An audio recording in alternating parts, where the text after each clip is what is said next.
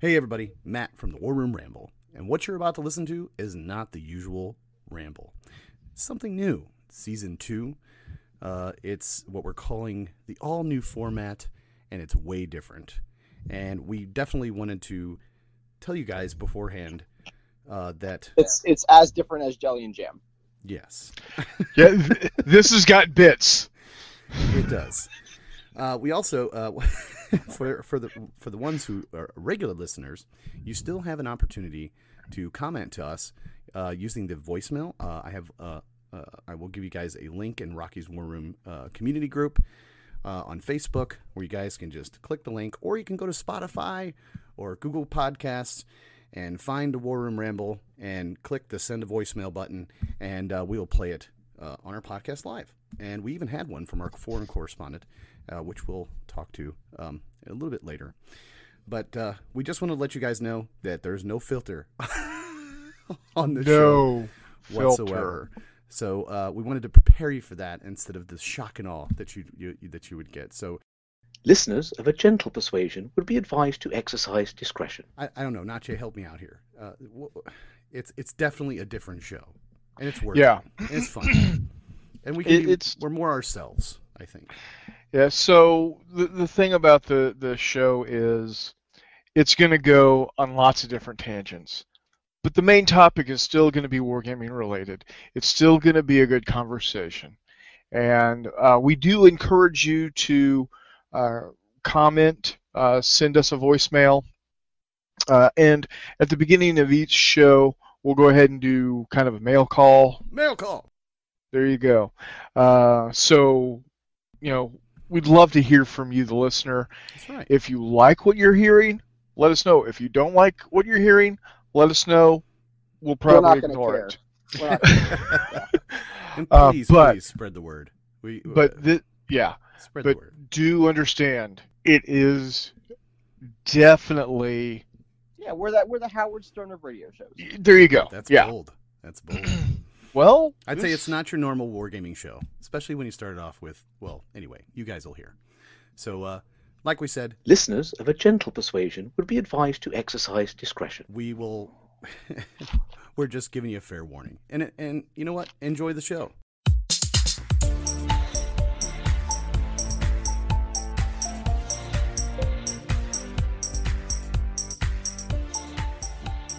Hey, what's up, everybody? It's Matt from Rocky's War Room, and welcome to the War Room Ramble, our prequel show. This is the first prequel show for Season 2. We do have a Season 1. I'm going to be downloading all of those to our podcast on Anchor FM.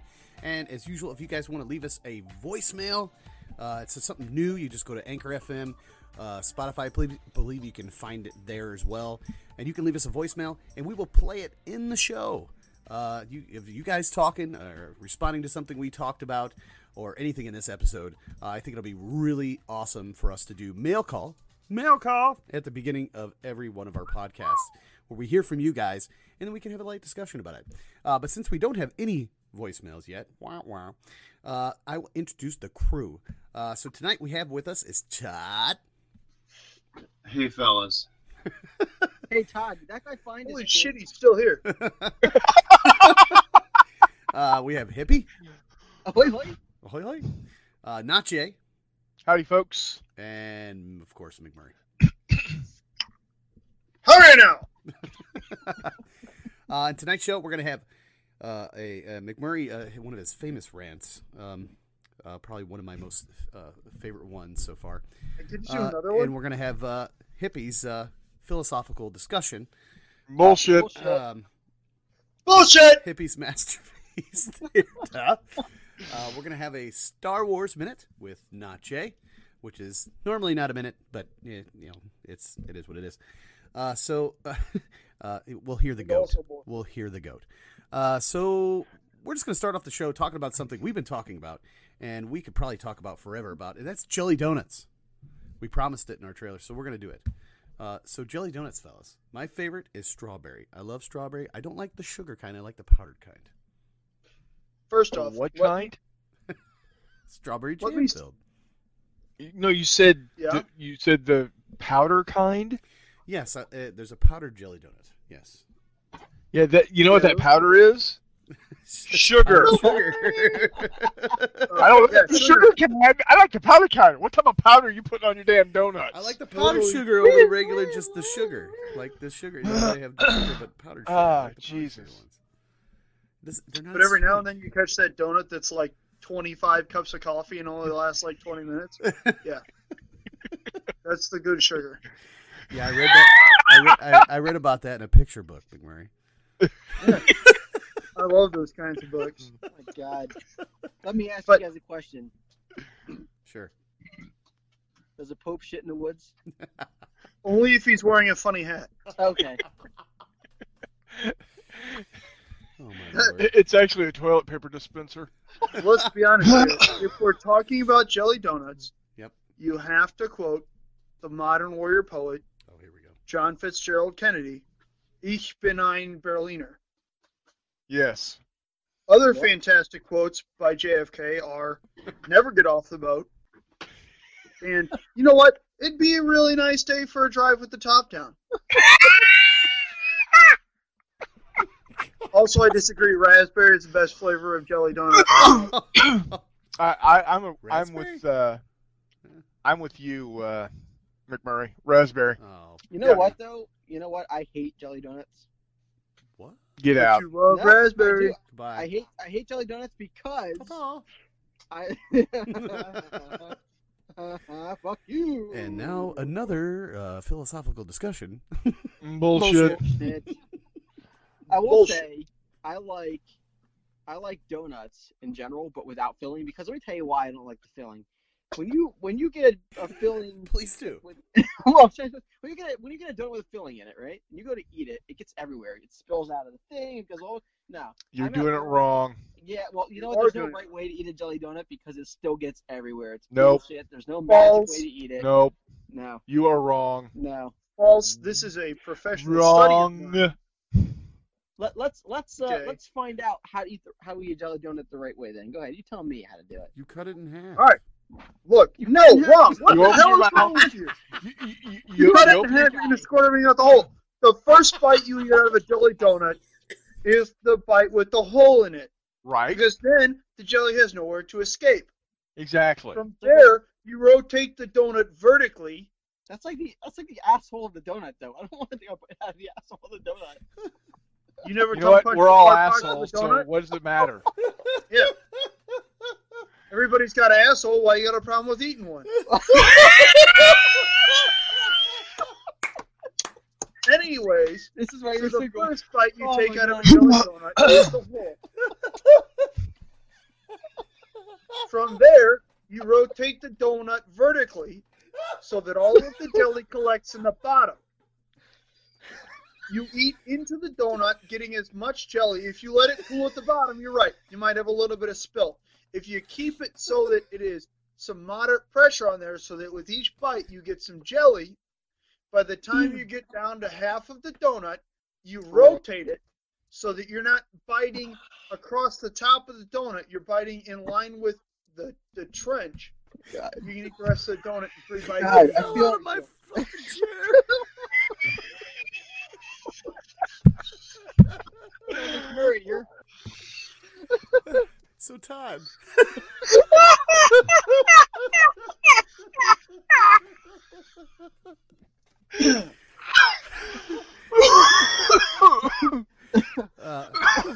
Todd, you want to weigh in? I'm no longer a fan of jelly donuts. I like to point Oh out my that 10 God. minutes ago, Todd supported raspberry. Okay. Good God. I thought for sure this would. Can we see a picture book of what you're talking about? This shit's pretty It's far called out Hustler. there. Okay, so that's Jelly Donuts. We'll be right back.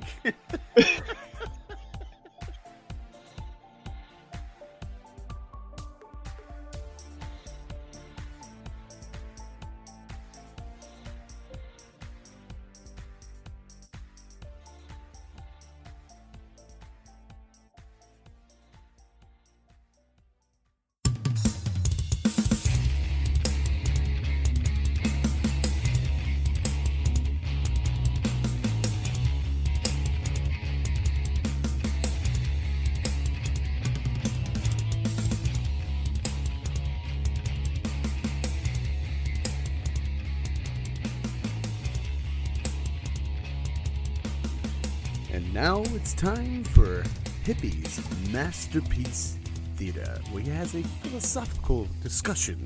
Bullshit. Go ahead. Bullshit! A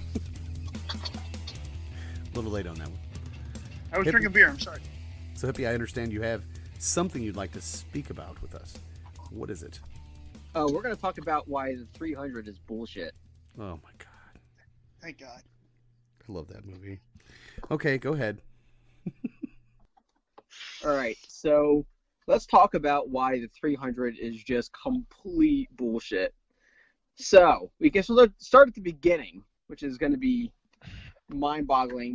But there's a scene where Leonidas is talking to people, and he's like talking about the Athenians and how they're boy lovers, which totally glosses over the fact that most Spartans were actually gay.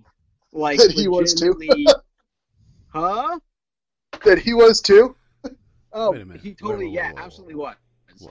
And the fact that Spartans? not only did they sleep with like people that were close to them in their lachas, in their regiment, or their mora, that's lachas, their company, but they also were like engaging in like you know homosexual activities all the time with their trainers when they were kids. They were like totally pedophiles too, because they were like totally hooking up with teenagers and youth when they were in the hora.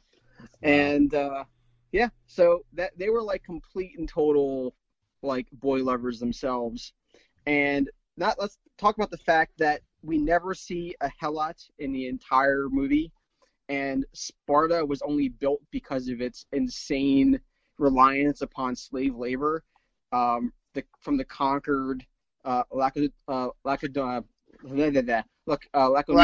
region, the Laconian region, as well as the Lacedaemonians. Yes, exactly. The They showed Lacedaemonians.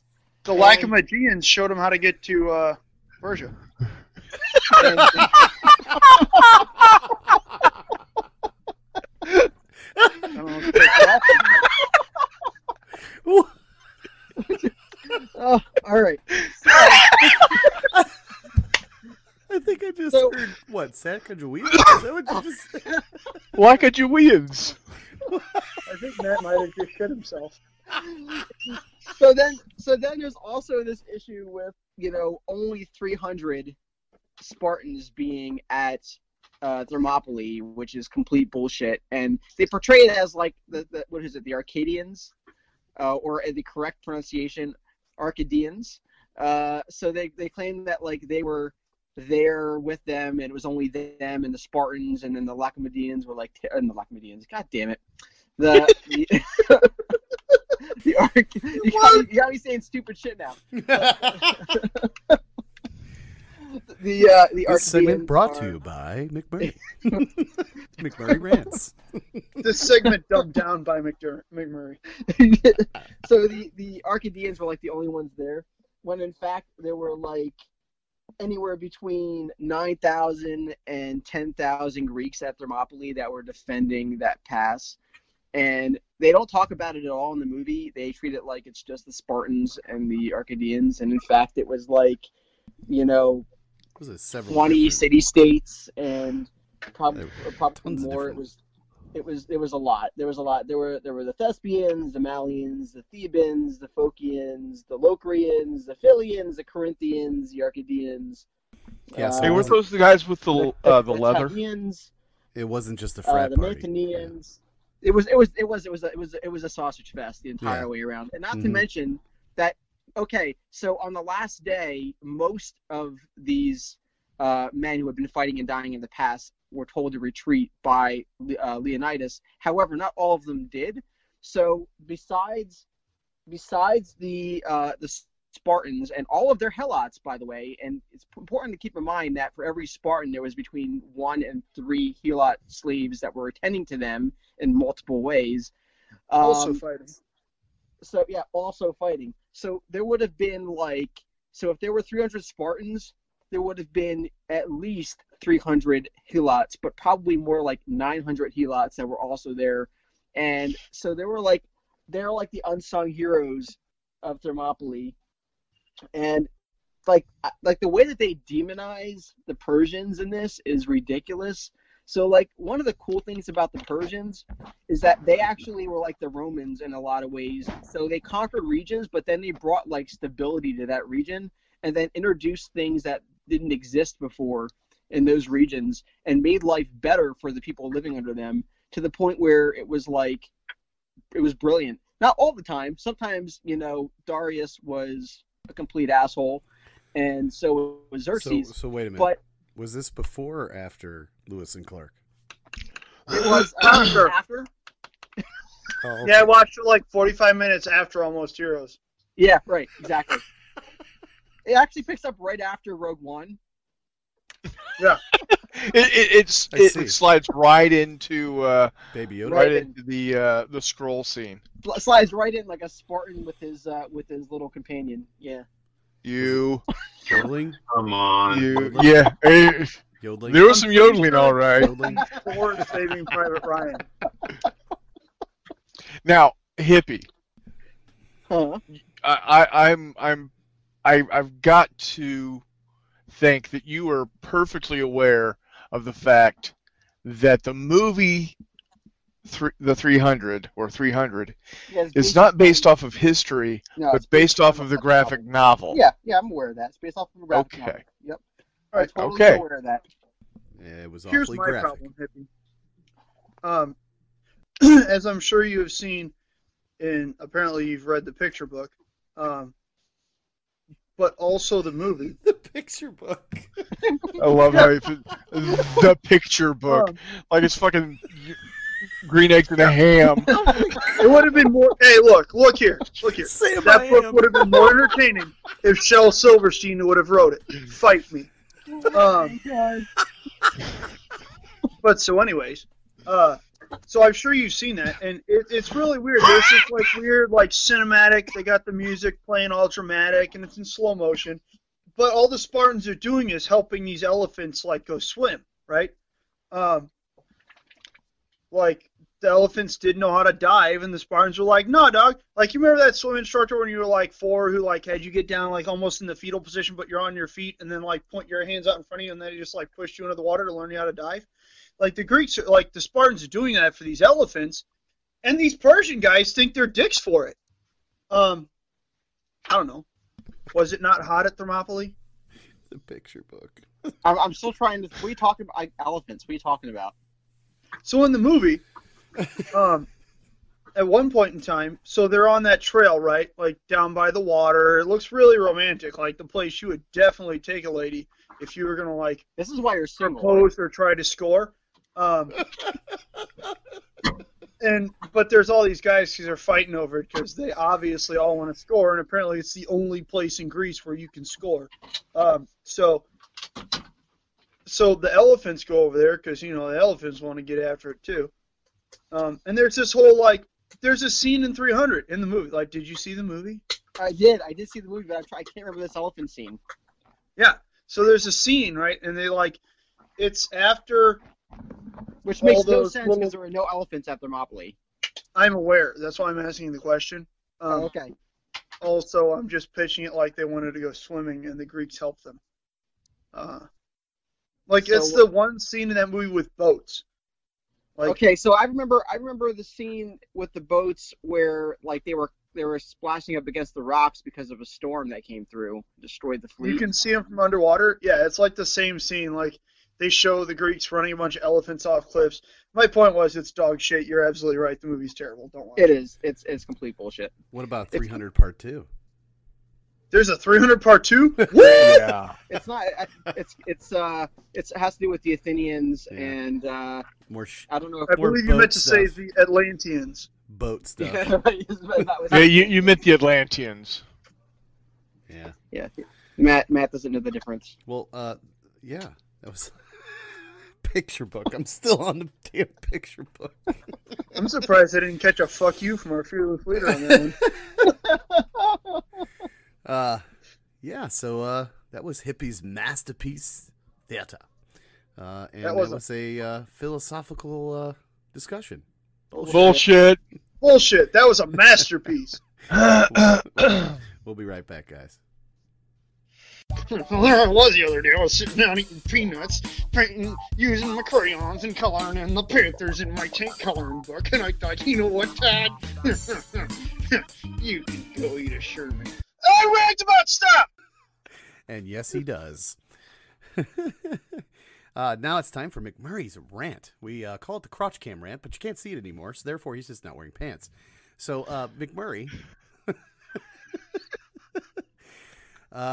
So I can't remember the last rant you had. I don't know if you've had one in a while, but we're going to let you go with whatever you'd like to rant about this evening. And listeners, a reminder out there, you can leave us a voicemail at Anchor FM to respond to McMurray's rants, and we'll play them live. Or not live, but we'll play them in the podcast so you all can hear the lovely...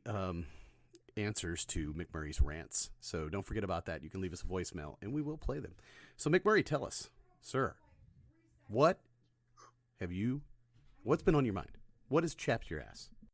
You know what really chaps my ass, Matt? I had this British guy, right? Talking just lengths up and down and all this stupid stuff about, single-handedly we won the war. And then, inevitably there's this Russian idiot who jumps in. He's like, we had 23 million casualties. First off, I'd like to point out that when casualties are inflicted on yourself, 3-1, they don't count. Get out of here. Get your numbers, take your numbers, and go play with the kindergartners, because that doesn't count. Like, kindergartner goes, I spilled all my milk! Yeah, but you drank 3/4 of it first, so why don't you shut up? So, what chaps my ass today, particularly today, Lend-Lease. You're welcome, assholes. Like, hey, good job, Russia. You're right. You were able to throw human hordes at the Nazis. You know what makes that a lot easier? Having food.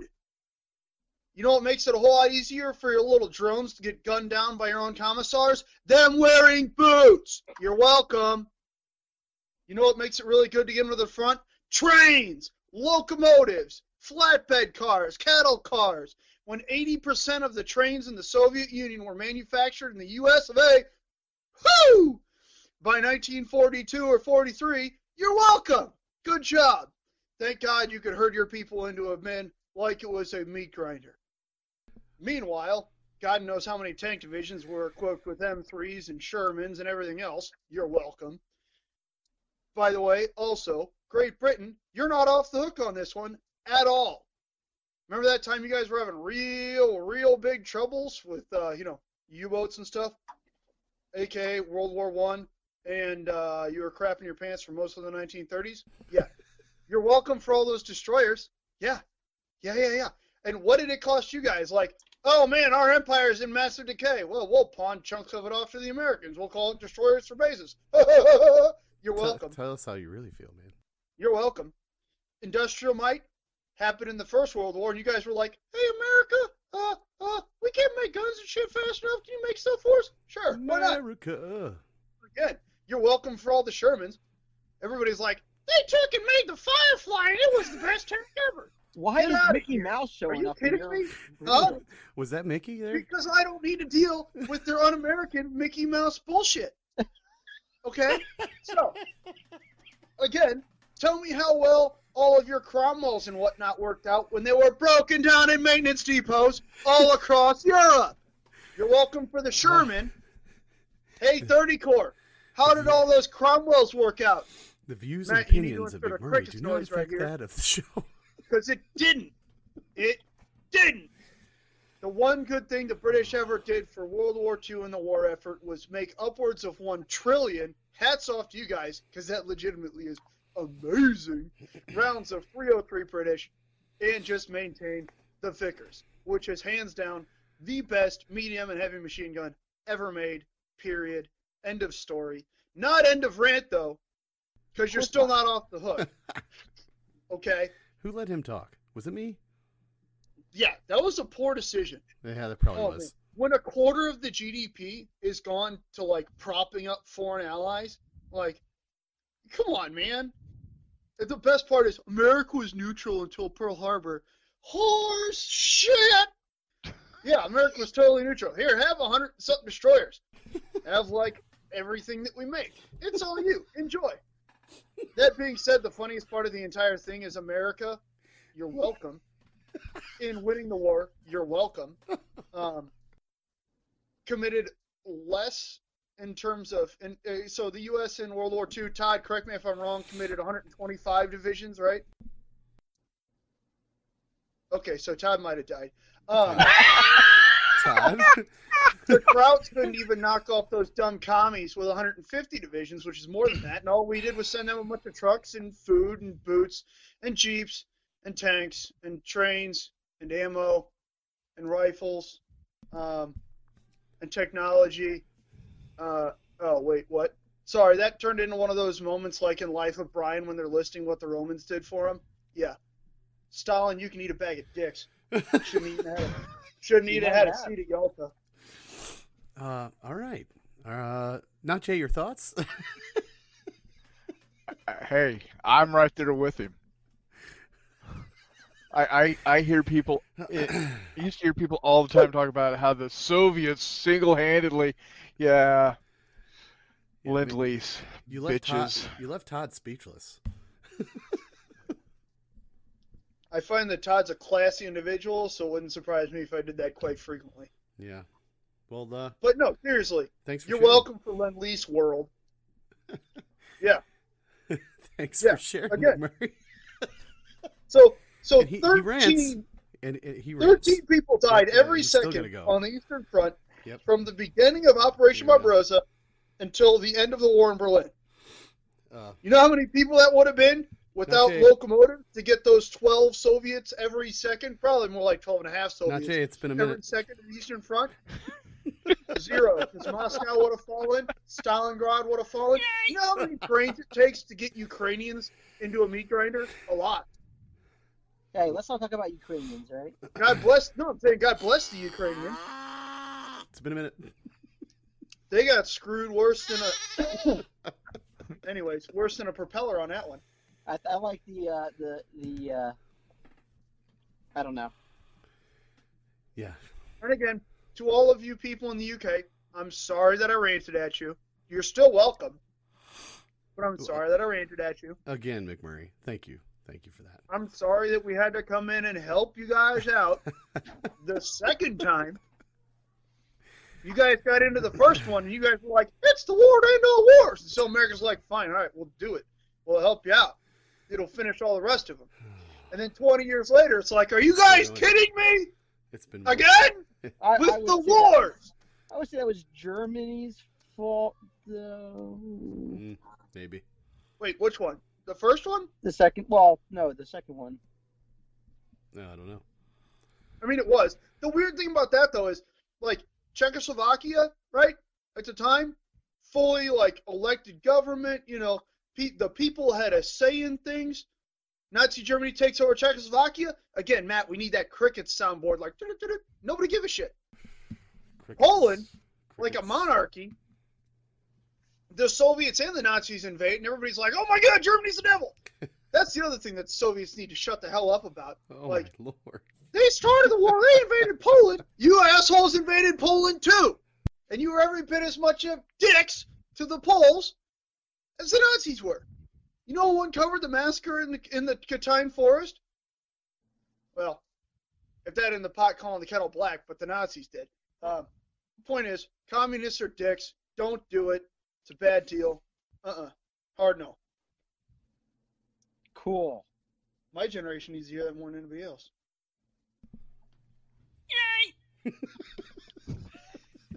And on that note, That almost just spawned a whole nother rant about dickheads I see wearing Che Guevara shirts, who Che Oh. Guevara would have personally shot in the head, but that's not the point.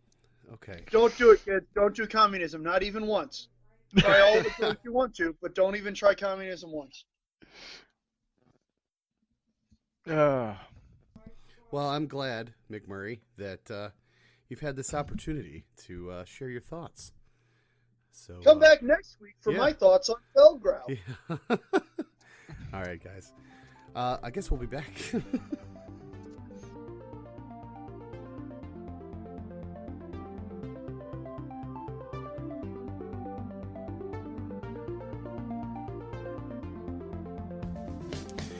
All right, and now it's time for one of my favorite segments. And I don't know if it's everybody else's favorite segment. It's probably Todd's favorite segment. Is it yours, Todd? You know, the Star Wars Minute? You know? No, anyway. Yeah, I think he's still dead. My favorite part of the Star Wars Minute is when the 60-second hits. That's right.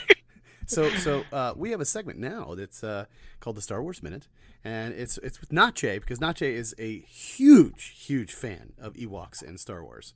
So he spends a minute just talking about something new that he's learned from Star Wars or the movie or the show, The Mandalorian, or whatever it is. He just talks about it. We call it the Star Wars Ewok Minute. Now, the tallest Ewok on the planet, Nache, is going to take it away, but it's just a minute. It's just 1 minute. And when 1 minute hits, what happens, guys? The goat. Wah, wah, wah. That's right. We give him the 1 minute warning of the goat. If he keeps going, we'll remind him again another 60 seconds. So, Nache, Star Wars Minute, sir. So, with the first Star Wars Minute, we'll just go ahead and discuss the new hotness, and that's The Mandalorian on Disney Plus, and the phenomenon that is Baby Yoda. It's not Baby Yoda. Oh, God, Baby Yoda. It's yodeling. It's a yodeling. Yodeling, yes. I prefer yodeling, but Yodeling? Baby Yoda is what everybody's... Yodeling. Yeah, the yodeling. Yodeling? Yeah. Yodeling. Really? Roll with it. You're eating into my 60 seconds, bastard. So, I saw the best tweet the other day. Somebody said, Yodeling. I would set Baby Groot on fire to keep Baby Yoda warm. I loved that because everybody was just completely agog about Baby Groot. And then we get yodeling showing up, Groot is and awesome. people are losing their shit about this thing. I know. Nobody has a bad thing to say. All of the hate and vitriol that's out there about Star Wars evaporated until this most recent episode, but we won't go into that. It evaporated. Don't give anything away. No, I'm not. I'm just saying the yodeling, the Baby Yoda, if you will, has brought a convergence of all the love for Star Wars back to where it needs to be. Everybody loves the yodeling, and I love it. It's great. It's one of the best things to ever happen to Star Wars. Jon Favreau, you're a genius. It's a reptilian Ewok. I'm out.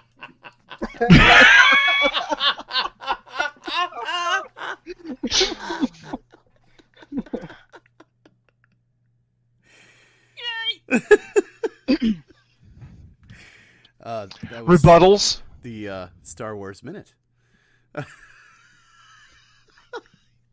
Rebuttals against yodeling? Or yodeling? Yodeling? How are you I having haven't a seen problem with Mandalorian that? or whatever else Nache was talking about, but What? I disagree. What? I haven't seen The Mandalorian or the other movie you were talking about, but I disagree, and you're probably wrong. What? I'm Hey, okay. Just go McMurray. ahead, McMurray. Hey, McMurray, Just go look. ahead. Soviets trying to take credit for World War II. Your world. You're welcome. Signed, America.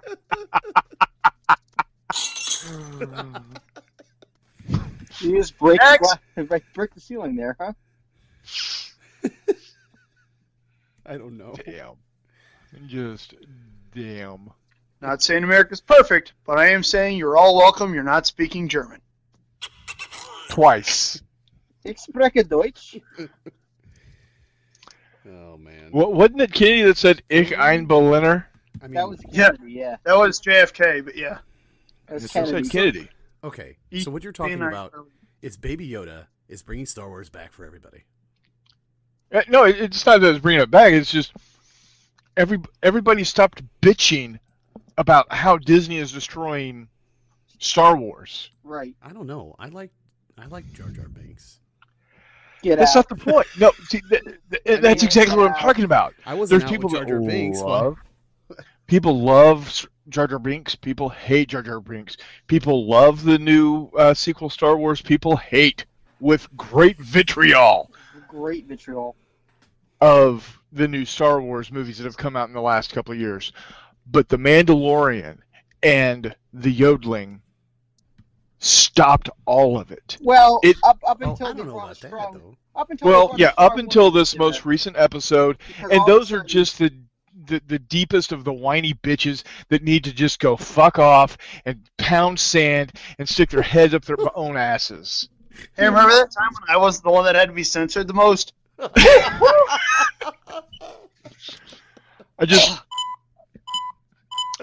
I am of the age, I'm of the generation, and the gender of Wow. the individuals that are making all of that noise, and they need to go piss up a rope. Piss up a rope. They just need to enjoy Star Wars for So- what so wait, Star okay, Wars okay. is. Especially ropes that have little barbs of shit in it. What if? Right. What if? Now, this is the question. This is the Star Wars minute with Not Jay, Tall Seawalk. Question of the evening. What if there was Baby Yoda and a Baby Ewok in the Well, show? Still wouldn't watch it. Baby Yoda would eat the baby Ewok like he ate the frog.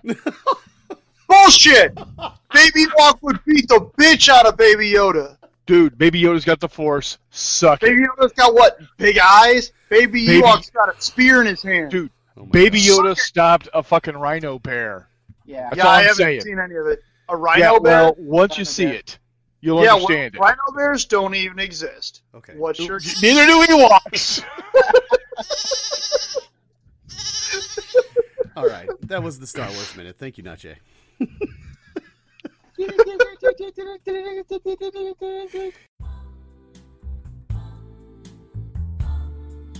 Let me break it down for you.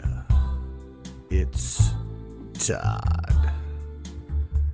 And it's Todd from Toddville, Todd, Sylvania.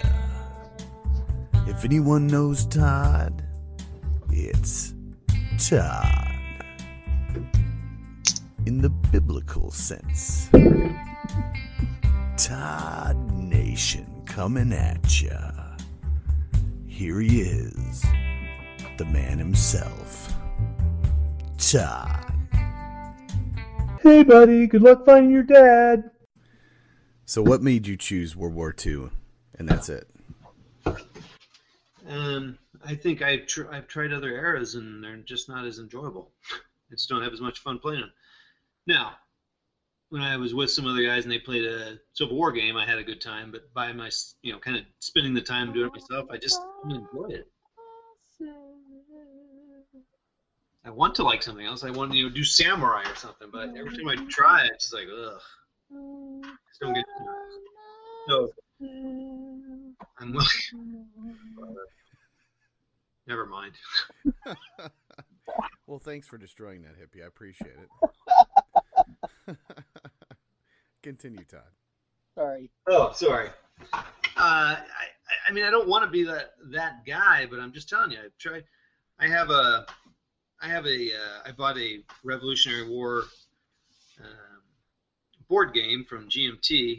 Curtis has shown it on his thing too, and it's fun. It was light, and so I'll keep it because it was light, but it was okay. I kind of was like after a couple games, I'm like, oh, I'm good. I don't know. I guess I just get into the story more in World War II. It's more personal to you. A lot to explore as well.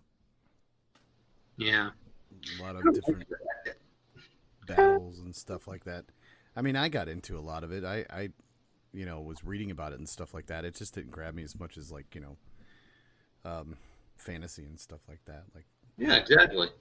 Yeah. I mean, I keep going back to that. I try something else and I just keep going back to fantasy. That's why I've just been getting rid of my stuff that's not, Lord of the Rings or Dwarves. well, wait a minute. Are you still keeping ECW? Oh yeah, of course. That'll keep. Yeah. So ECW is your history, and you could keep AC. Are you keeping ACW for the Imaginations thing or no? Yeah. Mm-hmm. Okay. Yeah. So those two things. Those are the history ones you're interested in. Yeah, pretty much. That's where it lies. I mean, the one good thing about liking one era is that I'm not buying all these rules and stuff. I mean, I buy a lot of World War II rules, and I will occasionally, I bought Song of Blight and Heroes, and I played a couple games of that, and it was fun. And some of those might be more fun just with other people, right? Like I said, I played a Civil War game, and it was enjoyable. I played a Alamo game. That was fun, but it was with a bunch of people, and his table was amazing. So I'll do it, but for the majority of my gaming, I'm going to stick with that. So now I just wish I could stick to one rule set, especially a board game, but it's not that way. Because I was hearing about this guy who he was on a bunch of the podcasts and a couple of some YouTube vids. He is focused down on, oh my gosh, I think it might be, it might be French and Indian or AWI. But he's just focused on, he kind of got the bug for it. He's just focused on it now. He's just got these, because he's focused on it for so long, he's got these amazing tables that he plays at conventions and stuff and puts them on. And because I got an amazing collection, and I find that admirable to be able to focus on one game and one era and do that, because that's how you build up a good force, right? Yeah, that's kind of when I focused on Nothing But Gangs of Rome for a month, and I just painted them, got them done. Yeah. I haven't quite decided what I'm going to do, but coming up for sure. I'm either going to do my army in a year or my battle in a year, Battle of Edge Hill for ECW, or I'm either going to start painting my fantasy stuff, my dwarves, my elves, my goblins, all that stuff for Oathmark. Haven't quite decided yet, but cool, man. That's awesome.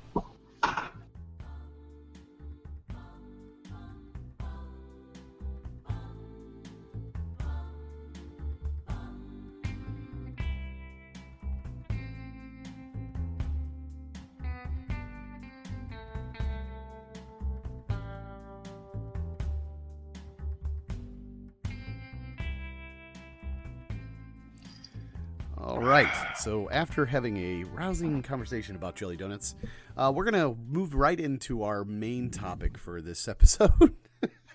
And that's going to be hard to do, but we're going to go ahead and get through it, guys, okay? Is that chlamydia? Yeah, no, it's not. Oh. And it has nothing to do with Long Johns or anything like that. So, sounds boring. No donuts. Our main discussion tonight is something that Najee has been really familiar with. I've had experience with 3D printers. We also know people who have printing farms and things like that, and lots of that going on. Lots of that going on out there. A lot of people getting 3D printers, and even the resin ones, like Najee got one. Didn't you, Najee? Yep. Okay, good. And so we're we're actually going to have a philosophical discussion. Bullshit. Oh yeah, that's right. We're going to have a discussion about 3D printing. Do we think that eventually the 3D printing is going to get so affordable that it's actually going to impact the wargaming world or the miniature game companies? This is something that,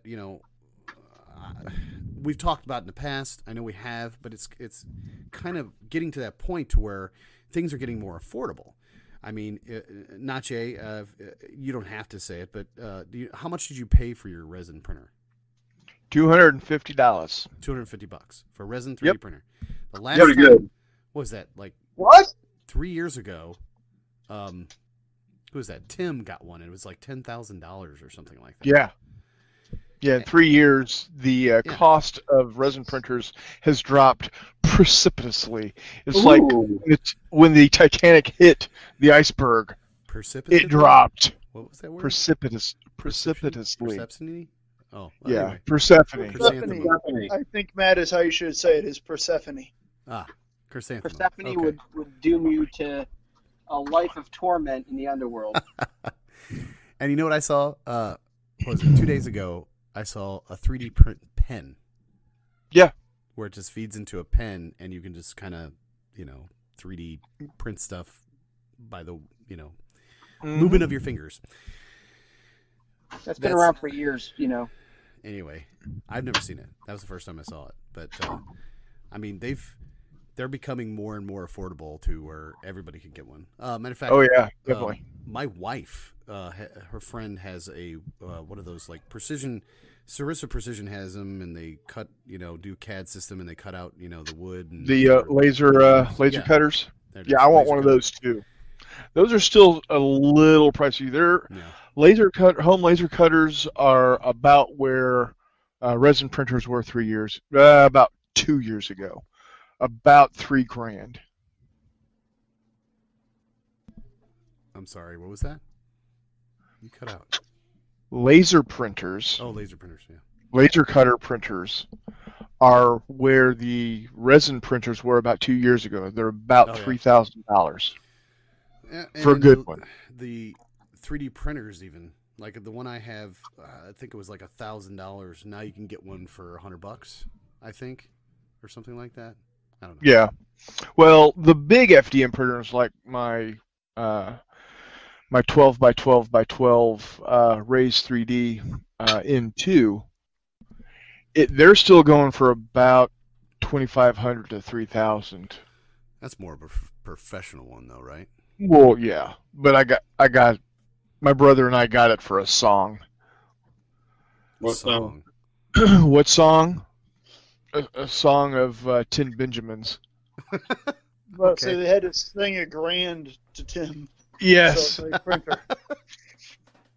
It was a grand song. It was a charitable song. Well, Yeah. I've seen some people posting pictures on Facebook of things that they 3D printed and painted, and they're almost spot on. Yeah. So it's getting scarily close to that, because I know when you 3D print stuff, you get all kinds of lines, but you do with the FDM printers still, and they're still if you really fine tune it, especially on your bigger models, you can deal with the lines, but my printer, it's the Elegoo Mars, that you can pick up for $250. Exactly. I'll post some pictures of some of my prints, or I'll send them to you, Matt, so you can put them up in the on whatever. Yeah. We just put them up in the room. You guys can go check that out. Pretty damn amazing. I'm very, very pleased. But of course, as soon as I buy something, the company comes out and announces, "Hey, we're gonna make it something better, and it's gonna be coming out soon." And I'm like, crap. But I am pleased with the purchase I made right now, because I'm getting to use it right now, and I don't have to wait for its replacement to come out in 6 to 12 months from now. Well, I mean, what's the impact? Like, is this starting to have an impact? I mean, do you think it's going to have an impact? Well, what do you guys thoughts? Well, for me, the impact is I'm going to be able to, and I've already started doing this, print out miniatures that I have found the STL files on the internet for models that, if I can get them, they're super, super expensive because they're no longer in print as metal figures, metal models. A perfect example is the Star Trek ship combat game from FASA back in the late 80s, early 90s. If I went out to look for a USS Reliant, I'm going to spend $50, $75 for one of those models because they're so rare now. But I found somebody that had created a 3D model of it. Cheater. Downloaded it, printed it out, and now I've got that model. Is it at this point in time? Yes, I can. Out of 1 liter of resin, I can get between 120 and 140 28 millimeter figures. That liter of resin cost me $35. I mean, that's crazy that you can get but that many miniatures out of the resin printer, and I don't know. I feel like. But it's still taking me 3.5 to 4 hours per miniature. Yeah, but it's way cheaper than spending $45 on it, right? Well, yeah. Yeah. But so it's not going to be it's not going to be something that I create entire armies out of. It's going to be okay. Well, yeah. I mean, I could if I wanted to, but that defeats the purpose of what I'm using this for. What I'm using this for is to create either models that I can no longer get a hold of cheaply or at all in some cases, or special models, like special character type models that aren't available in any other fashion. So if I wanted to, for whatever reason, I wanted to make a 28 millimeter Patton, General George S. Patton, commander of the Third Army during World War II. Oh, like not a 28 millimeter sheet of paper. That's a Patton. Right, exactly. Patton. I was lost there for a second. Thanks. No, for shut I'm up. really confused there. I'm really Shut up. If I wanted to get a model of George S. Patton to lead my 28 millimeter army across the battlefield, nobody makes that. But if I took the time and effort and created a 3D model on the computer, I could then print it out. And then I'd have Patton running across the battlefield, and nobody else does. Well, unless I decide to upload that model that I created on the computer, either for free or I could sell it. Well, if I were to get another 3D printer, I don't believe I would use it for miniatures per se, because when I was running, it's broken now. When it was running, I was just doing terrain stuff. Because that's what my big FDM printer is for. Yeah, that's true. The resin one's more for figures then. Right. But like Todd's had a couple of videos of him, old man assembles Sarissa Precision buildings, and I enjoy putting those together. And the price tag, what you pay for them, you get what you pay for. It looks good. Mm-hmm. They look good. But if you can 3D print one out for 28 cents. And it looks okay. Yeah. That takes away from that building experience. You know what I mean? Building a model or building a piece of terrain or out of foam, and it looks just as good or even not, if not better. But what does Todd not want to do? Todd does not want to build. I don't know. I found some files for some awning buildings, and I said, Chris, can you? Yep. Exactly. I'll change the materials. And and whatever, and we'll call it good. Yeah. I don't know, McMurray. Have you bought or got any 3D printed buildings, miniatures, etc.? Absolutely. So I obviously own a good number of 3D printed miniatures. And I have a good number of 3D printed buildings as well. For a minute there, the guys that I gained with, we had a guy who lived out in Defiance who printed off a bunch of stuff for us. It was really cool. And it's one of those things that, everybody says, oh, you don't want to dry brush it because you're going to see the layers. When you're 4 feet away from it, who gives a shit? I do. Exactly. Shit. Well, I get that.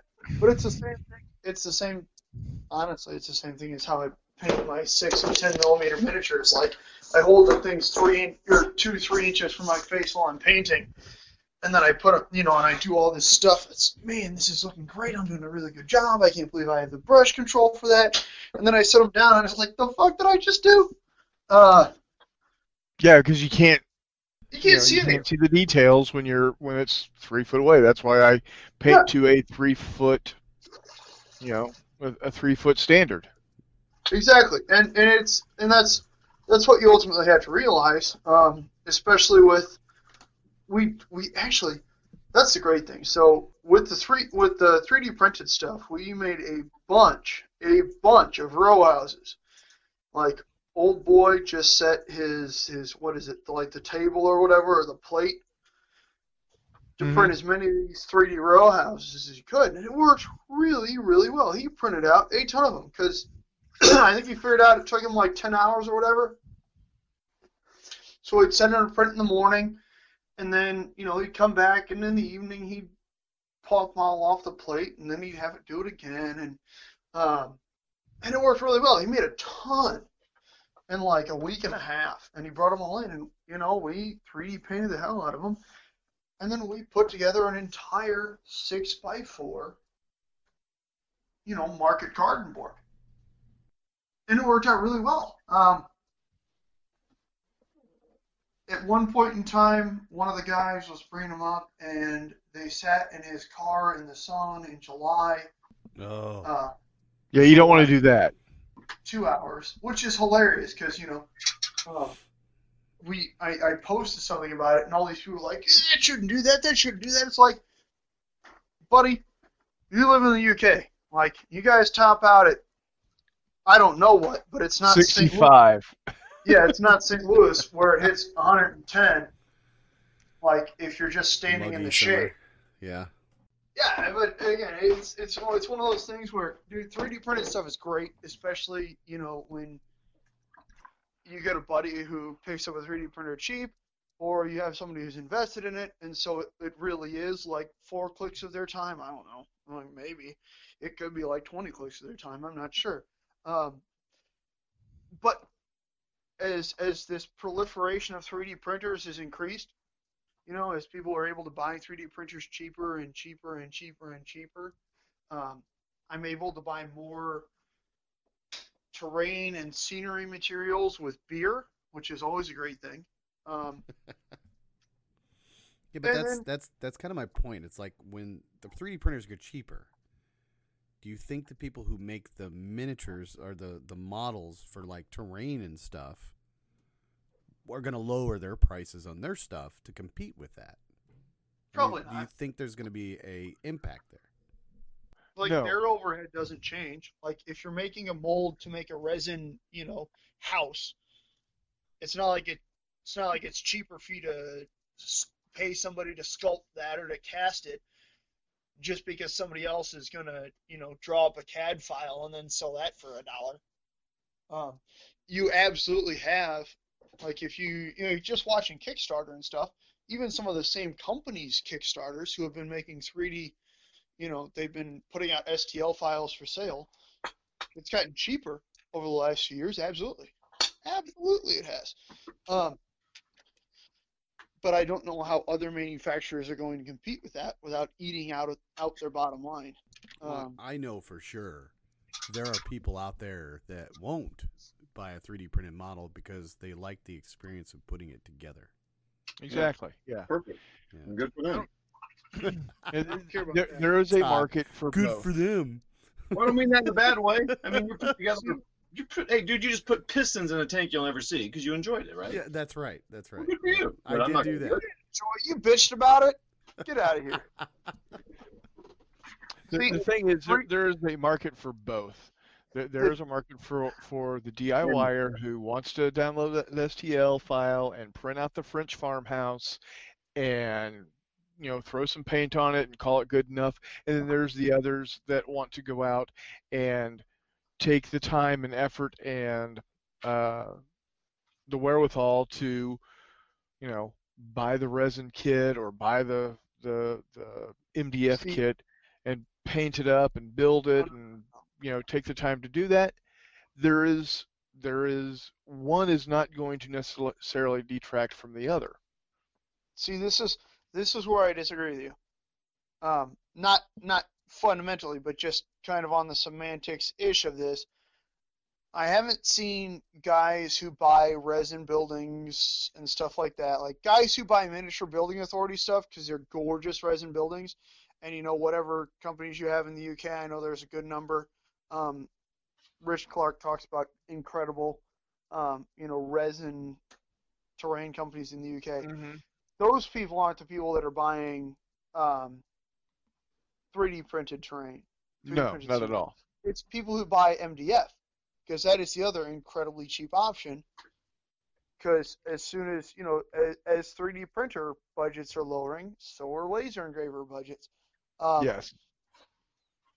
And so that's where you got to get the difference. Like, well, we can have layers on three-dimensional terrain, or we can have terrain that is entirely without texture. And so that's the big conflict that I see. Because, again, as soon as you have a large enough club, those two camps emerge. And you can see those people. Yeah, I mean, so I'm the guy buying this Sarissa, which I really have enjoyed. I mean, all my videos, I'm like a fanboy. But if I'm able to get this file for $50 of, gosh, I don't even know how many models are in there, different buildings. All of them? All of them? Yeah. Yeah. Maybe 25 to 30 different buildings, many of which are similar to what I got here. And then I don't know, Chris, what it's going to cost to pay for the resin or whatever you use to use it. But that's some buildings I'm not buying from Sarissa. So yeah, it's another competitor in the market. And that's what I see, especially when you have unpainted MDF kits. Because, buddy, I tell you, I've got a lot of guys that I play with are just MDF. That's all they do. That's all they want to do. That's all they want to hear about. Because the last 3D printed stuff they saw was 10 years ago, when the minimum you could get was like a 0.5 millimeter. Yeah. You know what I mean, for your resolution. Now you can get 1/10 of that. Stuff looks incredible. It's as simple to paint. You got guys like Luke Fellows out there who will do zenithal highlighting with a spray can. Yep. You should buy his shit. Absolutely, you should buy his shit.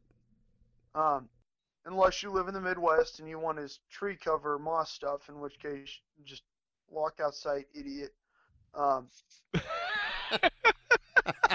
being said, that's a really particular kind of thing. And he also does all the glycerin and whatnot to make it. But it kind of reminds me of the Ron Swanson quote, "Why would you paint nature when you could just walk outside and see it?" But that being said, buy all of Luke Fellow's shit. The mid-green 2-in-1 foam flock is hands down the greatest basing and terrain material I've ever utilized. Well, I haven't yet. I don't think I've seen Hippie with anything 3D printed. That's not true. No, he has the he bought what was the Figure Forge or whatever? Yeah, Hero Forge. Hero Forge. Yeah, I didn't know that was 3D printed.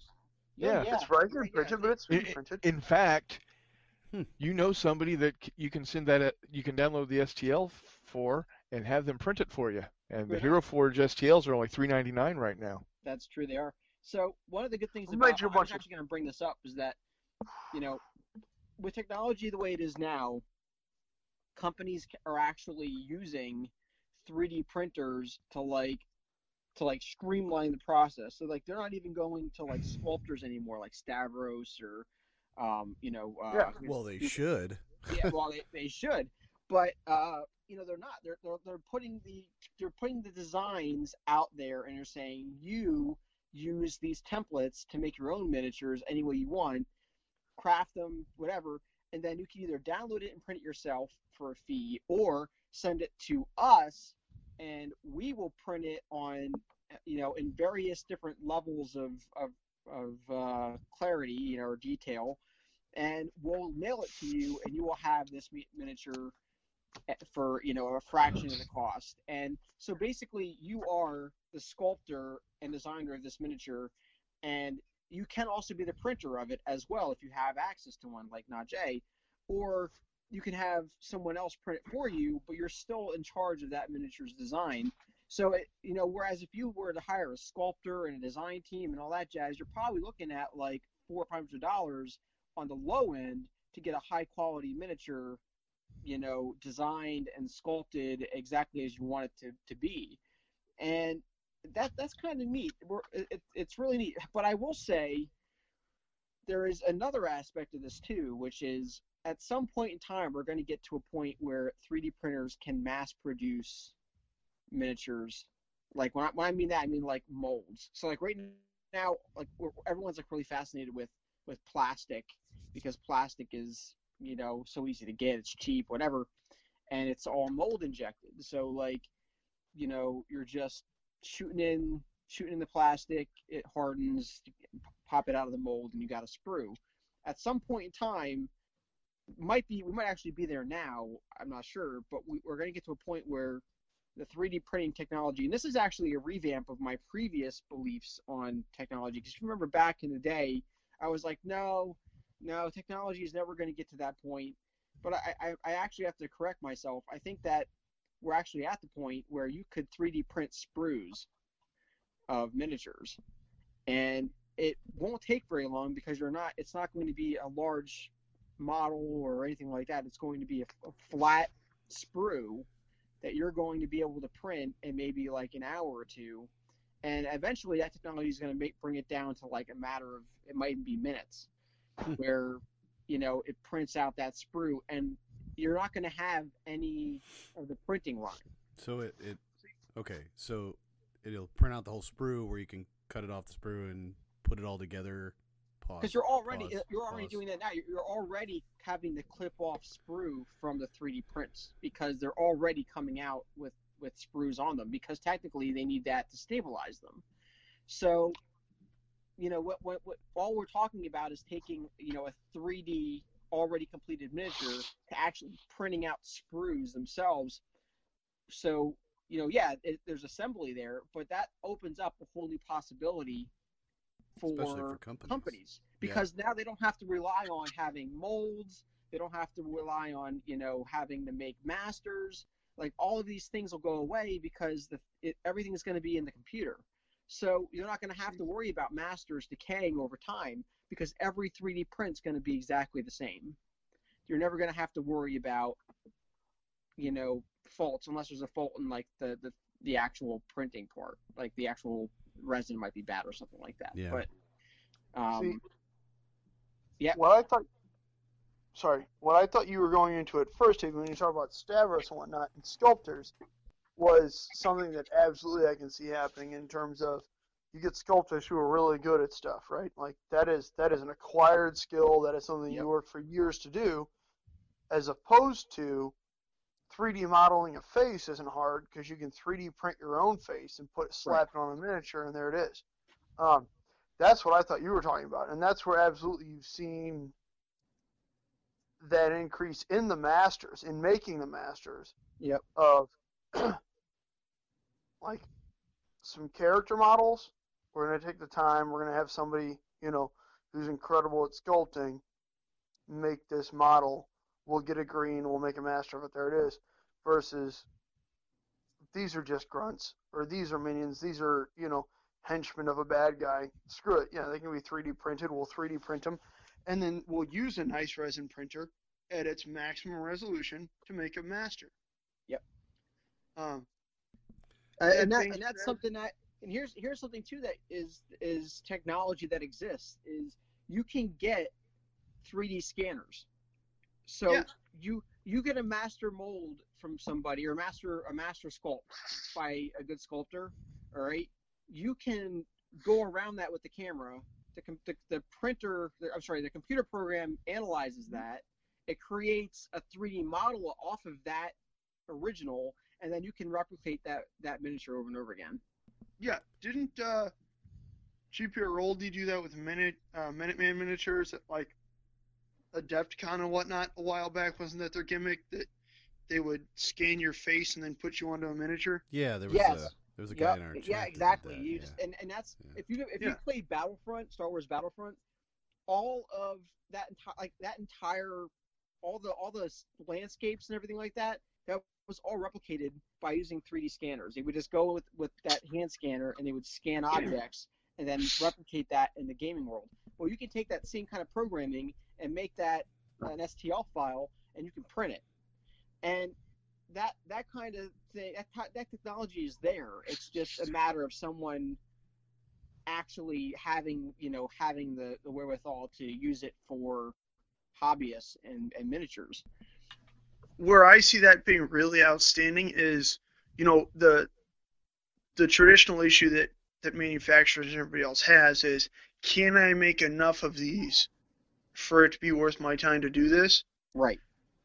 And, obviously, once you get into the massive numbers, plastics are where you want to be. But those molds are fucking crazy expensive to make. Yep. And so they're about $50,000 a pop. Exactly. Yeah. And that's where you have people who, in smaller manufacturers, they're like, no, we're going to make spin molds. Wait a minute. $50,000 to make a mold for a miniature? Yeah. For plastic injection. Oh, plastic injection. Yeah. Okay. Yeah, if you're talking resin or you're talking metal, it's much less expensive. But yeah, because then you're just using silicone. But I do. There's something to be said about how this technology is going to revolutionize miniatures, and I think again we're talking resin buildings. Now I've gotten a couple of 3D printed like the larger scale ones that you have, not Jay. I can't think of I know you said it earlier. I can't think of the name now. Printer. Well, no, yes, printer. Yeah, the Raise 3D in 2. Yeah. So I have a couple of those, but they're really janky looking. Like you get them and you could see like the 3D print lines, and you have to do a lot of sanding. And honestly, I'm not quite sure how safe that dust is that's coming off of there. You're sanding. You better be wearing a breath mask. So that to me is the part that's where the technology is kind of a failure. I don't like the look of that. I feel like it's unimmersive. I like the stuff that you're printing out because it has less, has more detail and less obstruction with the print lines. And so there's definitely something to be said about that kind of technology and where it's at now versus where it was at even like 2 years ago. But it's inexpensive. It's so inexpensive, like you guys were saying, to get a janky object on the table, as opposed to having to make it by hand, or even making it by hand. Like you can, if you go out and get like extruded polystyrene, right, from like Lowe's or Home Depot or wherever they have it, you're still spending like $25-$30. Whereas I can get a janky 3D printed wall for like $5. Yep. And like $2 postage or something like that.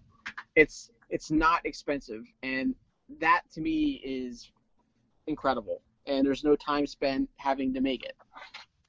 So but I mean, it really depends on people's tastes and preferences. Like, there's something about a sculpted miniature that I love.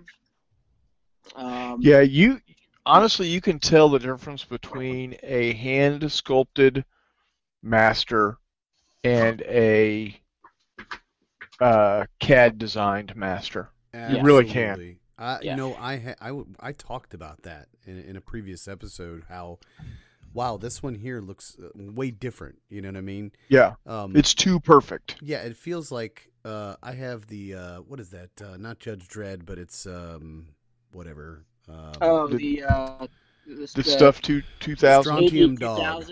Oh, there you go. Yeah. And I look at those, and you're definitely, I mean, they're metal miniatures. I don't know if they did a mold, but to me, they look like they were 3D designed. I'm sure they were. Yeah. But the ones from Joe Sulla, Lucidai, these elves and stuff like that, you can tell they were sculpted. It's totally different. It's just it's smooth. Well, when I get miniatures off of Hassle Free, right? Hassle Free Miniatures. You got some of those. That's right. They are incredible, and the stuff that Stavros makes from Little Gods and Test of Honor, like, they're so good, and I think that they're actually. I mean, and then you get like the plastic injection molded stuff or like even the other ones are like the 3D prints of the Victrix hoplites. I think they're great, but you can clearly tell that they were made in a computer program versus what Stavros sculpts. There's more character. There's more interest character. there. Yeah. Like the faces have more character. Everything. The clothes. Now, we're talking. I went on a rant about hair. Yeah. Sculpted hair and 3D sculpted hair. That's where I noticed the difference. I'm sorry, not to go ahead. Now, to be fair. Bullshit. Sorry. The wrong time for that, McMurray. Yeah. The guys that the people that do the 3D modeling in the CAD system, they've there's a skill and an art to that as well. So it's I don't want to take anything away from those artists, but it is a different aesthetic. Yeah, absolutely. And I really do feel strongly that there will always be a place for sculptors. Oh yeah, but absolutely. I think when it comes down to it, so here's the thing that's scary to me, right? I'm all about technology, but at some point technology becomes dangerous to the economy. And this is kind of an example of that. Like, it's almost like taking away cashiers and replacing them with like self-checkouts. Like there's a well, I'm saying here. I'm sorry if I'm like no. You reminded me. My wife hates the self-checkouts. Yeah, she thinks it takes away jobs from people. It does, and that's in my local supermarket, there are 6 self-checkouts and like 15 lanes for actual cashiers. However, they have reduced the number of cashiers that actually are at registers because the self-checkouts are so much more efficient. And there's something to be said about the adding machines can take away and I think what is it? Stephen Hawking even predicted that we could be looking at a global depression because machines are just going to be taking over so many manufacturing jobs, so many other jobs. And this is an example of that, where you're taking someone with a skill, someone with a skill that they've really trained their whole lives to perfect, and you're replacing them with a computer. And this is something that all these people have done for all these years. These sculptors, this is what they've done. This is their livelihood, and you're removing them from that. And I think there's a line there that we have to think about ethically if it's right to cross. And as much as I love getting inexpensive terrain and inexpensive miniatures and such, but there's something else to be said about losing that skill, because who's going to want to pay $200 or $300, even $150 for a miniature to be designed and sculpted when they can just have a friend do it on their computer for a third of the cost? And that's scary. I can see how that could be scary to some companies. But now that friend's getting paid.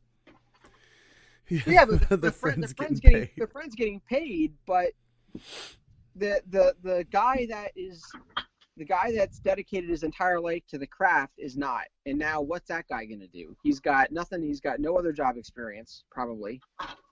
Because this is all they've done their entire lives. Like you look at Steve Sala, or looking at who's that guy? Bill Thornhill. There's Paul Hicks. Paul Hicks. Yeah, Paul Hicks. These guys are good and they're fast, but this is what they've done their entire lives, is produce miniatures for our entertainment. And if they get replaced by printers, then this part of the hobby is gone. It's not going to come back. Like, there's not going to be a place for them in 10 years to say, oh, well, yeah, if you want this miniature sculpted. No, because they're just going to hire people that are skilled at computers to do it. Well, and there is an argument that artists still sculpt, even though a machine can sculpt. Yeah. Right, but that livelihood's going to be gone. There's an argument that people who do computers for a living shouldn't earn livings, but yeah, never mind. Sorry. God, you are so anti-technology. I don't anymore. No, I was disagreeing with you. I was saying that obviously those people who can do 3D sculpting don't deserve to earn livings. But yeah.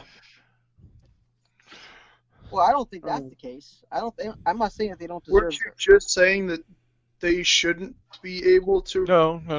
That's not what he's saying. Is that it is a shift of who is getting paid. And the but people. If sculptors are getting paid alone, then people who 3D design things aren't getting paid. I'm not saying that it should be one or the other. Is my point. I'm saying that there has to be, as a community, we have to look at this ethically and say we have to make room for sculptors. We have to make sure that they have a place in the hobby world. And they will. Because we just got to be aware that we can't shortchange them either. It's not fair to say, oh well, technology is cheaper, so we're going to ask you to for less money for what you do because we value your stuff less. Is essentially what we're saying, and that's not true. We have to make sure we don't fall into that.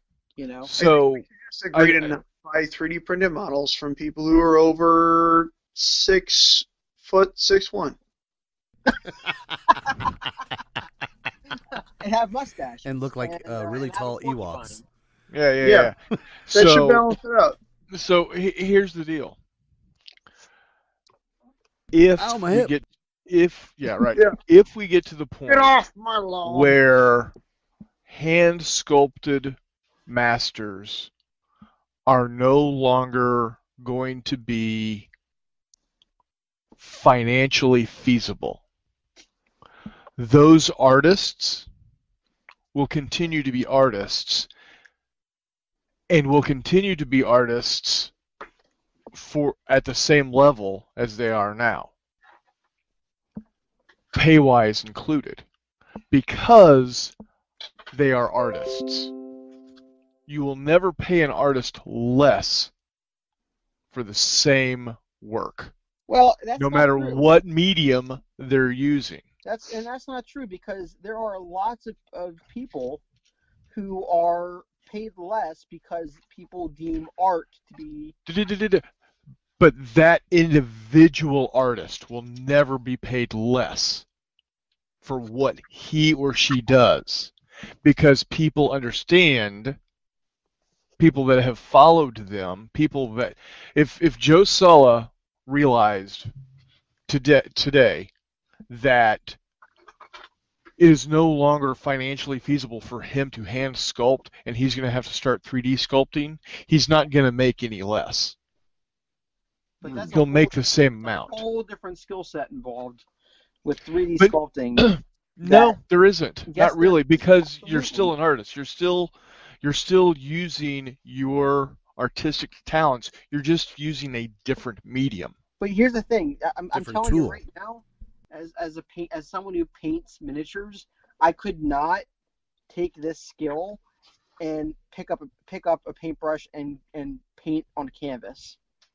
I couldn't do it. I will almost guarantee you can, because I've seen it done by other people. Those people have probably practiced. They use my fingers.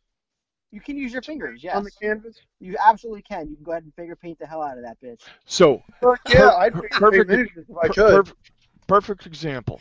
Finger paint the hell out of that bitch. Donna. God, dude. Like, she can paint on canvas. Not again. What? That is happening again. What? What's happening again? Like, every now and then you need that, like, little lever in between your legs that is, like, black and yellow striped that you can just pull to eject out of a conversation, because this is the talent conversation all over again. No, I'm not. No, we're not talking about that. No, we're not talking. What I'm saying is, Donna can paint on a canvas. Before she met me, she'd never painted a miniature before.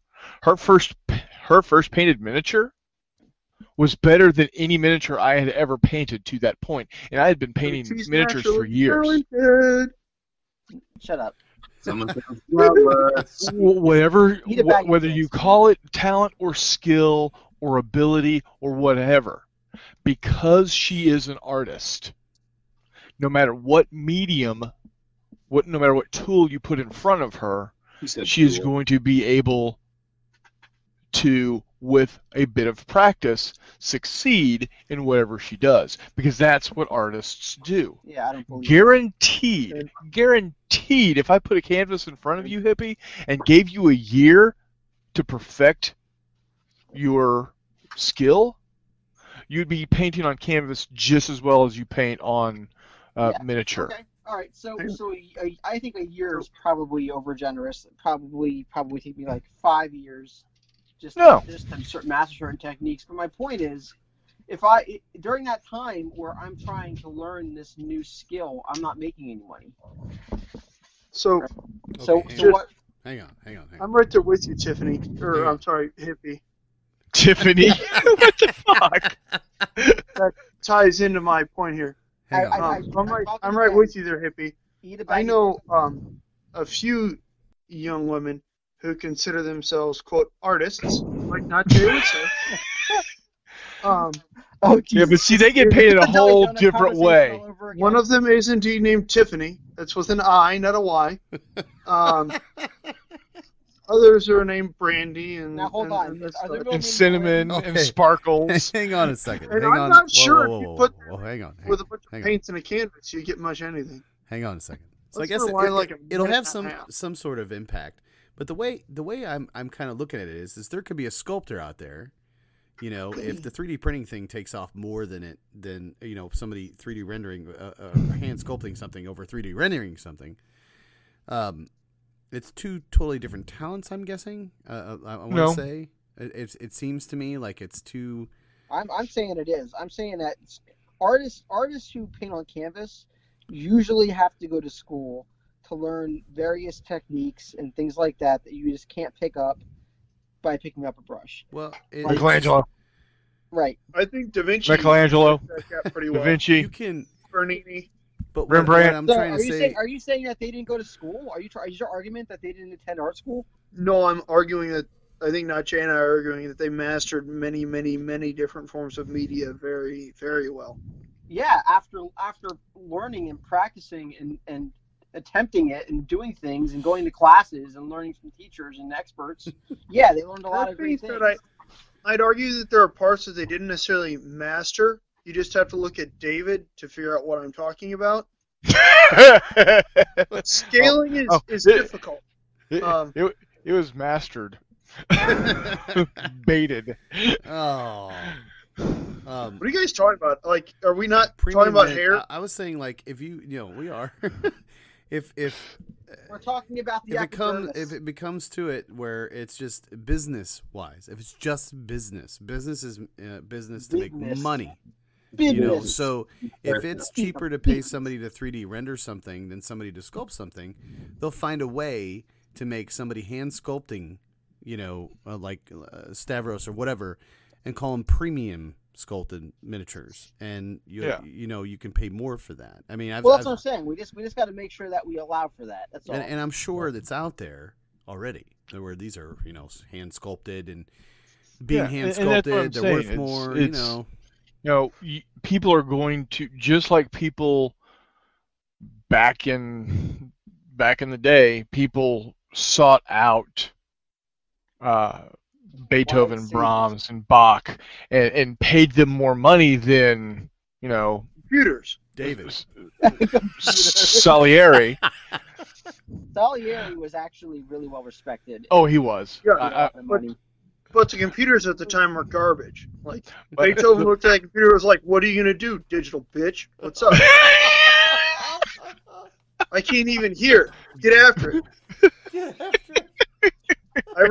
You really lost me on that one, not Jay. I'm not gonna lie to you. No, what I'm saying is because people will continue to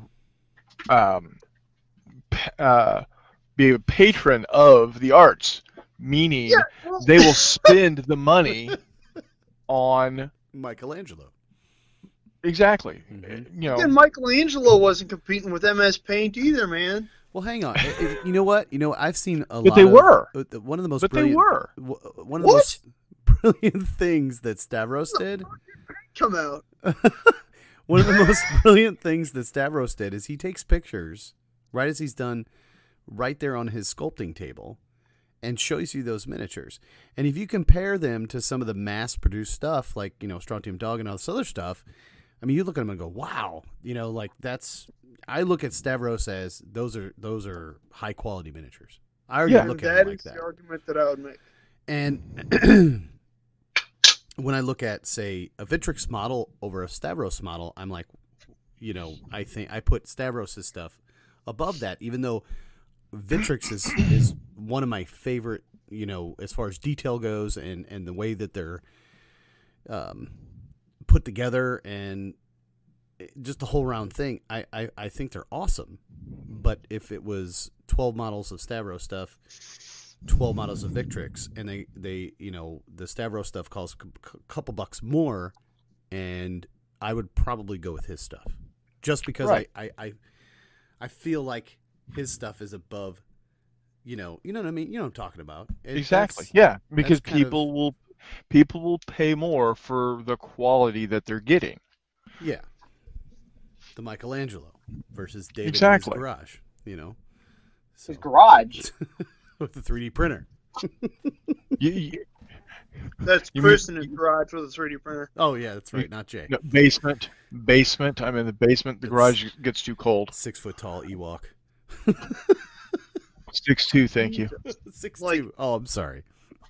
You're just randomly listing places that 40-year-old virgins live in their parents' house. Like, it's not the garage. I live in the basement. I live in the basement.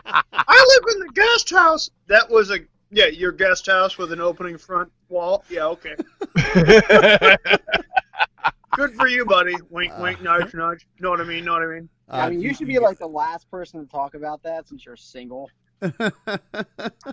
Yeah, but he doesn't live in the basement. Well, we don't know that. I live on my own and have seen the wonders of the boat that holds the little man that not Jay has never met. He's seen the wonders that is Tiffany with an eye. Yeah. And confirm. And Brandy with an eye. So, I guess final thoughts. I think it'll have a small impact. I think that the industry will, merge it in. The industry will adjust. Yeah, adjust. What does Todd think about all this? Yeah, I'm curious, Todd. I don't like jelly donuts anymore. Why are you still listening to this shit, Todd? The fact that you respond that quickly means that you are obviously paying reasonable attention. Like, God, I would have turned this shit off a long time ago. Don't say that, man. We're trying. We want to have people listen to this shit. No, we want people. God, am I supposed to call Todd classy or am I supposed to call our listeners classy? I don't know, but they are two different demographics. No, they're the same demographic. Yeah, they're all Todds. Sorry, Todd. No. Hang on a second.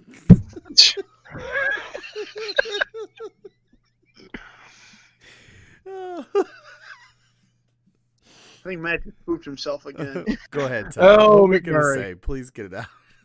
Okay, so what I was going to say is, I think it's an awesome thing, like the Arnhem houses I was talking about. No one's probably going to make those because not enough people want them, and this way it allows, a few of us who want to do a serious Arnhem scenario, you can do it. I think it's Right? Yeah, and I think I think in some companies might get smart and start selling, like being a distributor for those files or something. I don't know. Yeah. But There already are companies out there that do that. right. So I See, that's what I was trying to get after a minute ago, was that even if you're not distributing files, the fact that you can pay somebody so much cheaper to do, whatever, means that those random one-off sculpts that you can't find anywhere else, Yeah. you might be able to find them. You know what I mean? Yeah. And it's that cost benefit for the manufacturer where, man, I'm not going to pay. Obviously, we're not paying somebody to make a plastic sprue of this because that's gonzo ridiculous. Gonzo. But at the same time, like, are we going to pay to have a really characterful range, spun cast in metal for this? Or are we going to just, like, these are minions, who gives a shit? We're going to 3D print them, we're still going to spin cast them, but we're not going to pay somebody to make really good stuff. Well, yeah, and sorry, I just thought of this. How cool would it be to, I mean, they do this a little bit with some of the special characters. You know, I know Warlord does it and stuff, but you could, like, get pictures of the actual soldiers from World War II and actually do Easy Company, you know, for the most part. You could have those. Yeah. How cool that, I mean, some people would really appreciate that, you know, and yeah, I don't know. I think it opens up great doors to the hobby. Right on. That'd be really cool. People are going to have to adjust. We're going to have to figure out how to do it. So McMurray, was Gonzo the one with the hook nose? Yes. Oh, okay. No, Gonzo, yes. Okay. In the Muppets, he was. In Muppets, yes. Oh, okay. Not what I was thinking, but yes, Gonzo and the Muppets was absolutely the one with the hook nose. Or you can also talk about, you know, Gonzo journalism with Hunter S. Thompson. We're not getting into that.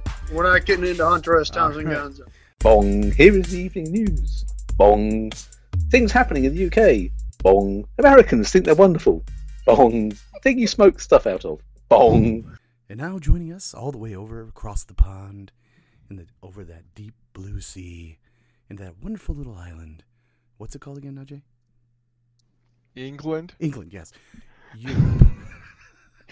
Is our foreign correspondent here to teach us another lesson about miniature wargaming or anything else in the UK. Welcome. That's you, John. I thought you were recording an intro. I didn't have to say anything. That's being polite. He's like, do I talk first? No, I'm the guest. You talk first, then I talk. Yes, I allow him to record the intro, then there's always a pause, so we can then clip it out. Oh, and no, then we're keeping this. Rocky's War Room Ramble, setting low production standards and consistently failing to achieve them. Did you record that? Please, I God. Sure shit did. That needs to be at the end of every show.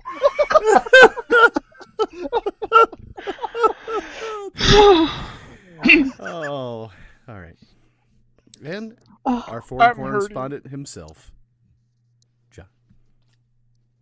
Good afternoon, gentlemen. How are you? Doing well, thanks. Yeah. Wait, did he just insult us? I don't know. He called us gentlemen, so Where? I'm not quite sure he's met us. Who walked in?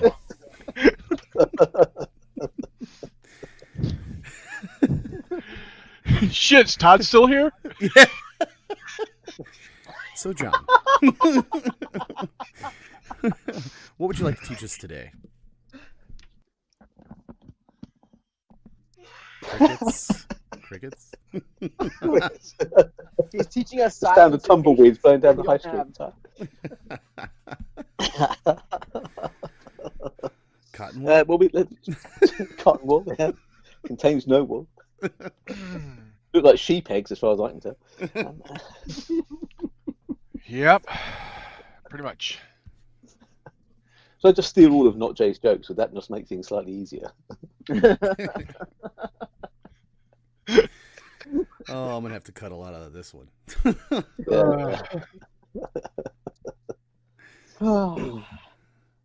So, yeah, buddy.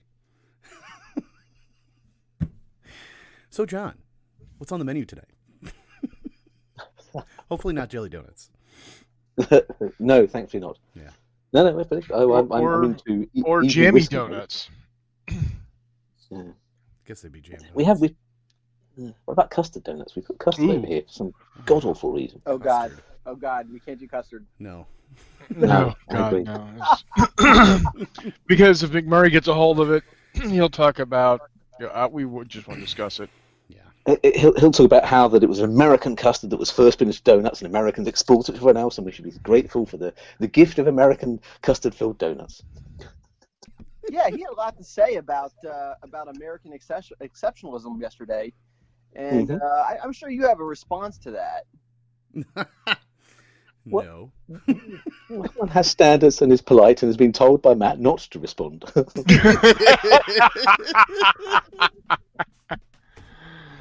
I don't know. Let's just ask who invented the steam catapult, who invented jet engines, rocket engines, who started all the nuclear stuff. It wasn't America.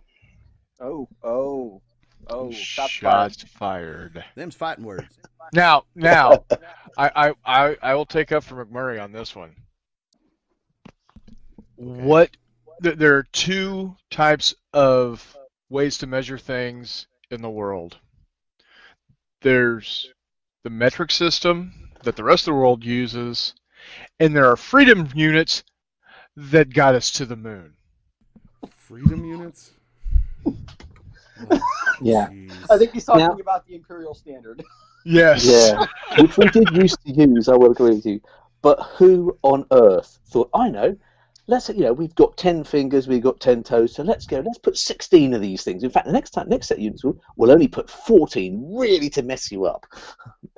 Yeah, and then it's 12 inches in a foot. Let's go 12. Let's not do 10. Let's go 12 because we can.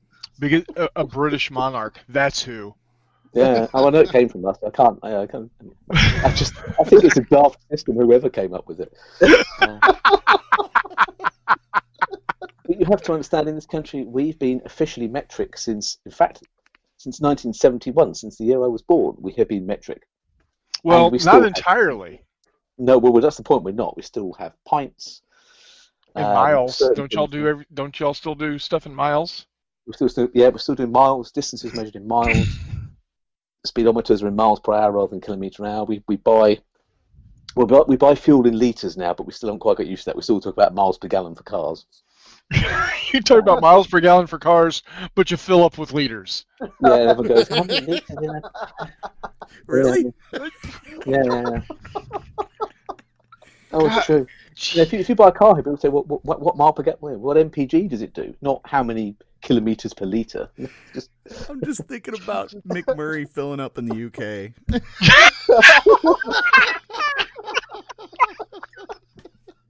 I'll have 10 gallons to go with my hat. Oh my God! And I thought parts of East Texas were backwater. Well, how many liters in a gallon? 3.4. Yeah, just what is this? What is this confusing stuff?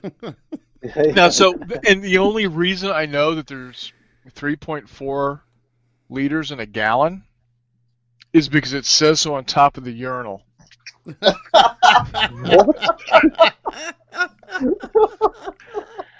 the urinals here in the United States will tell you how much water they use. I think it's called a loo. Because that's where you live.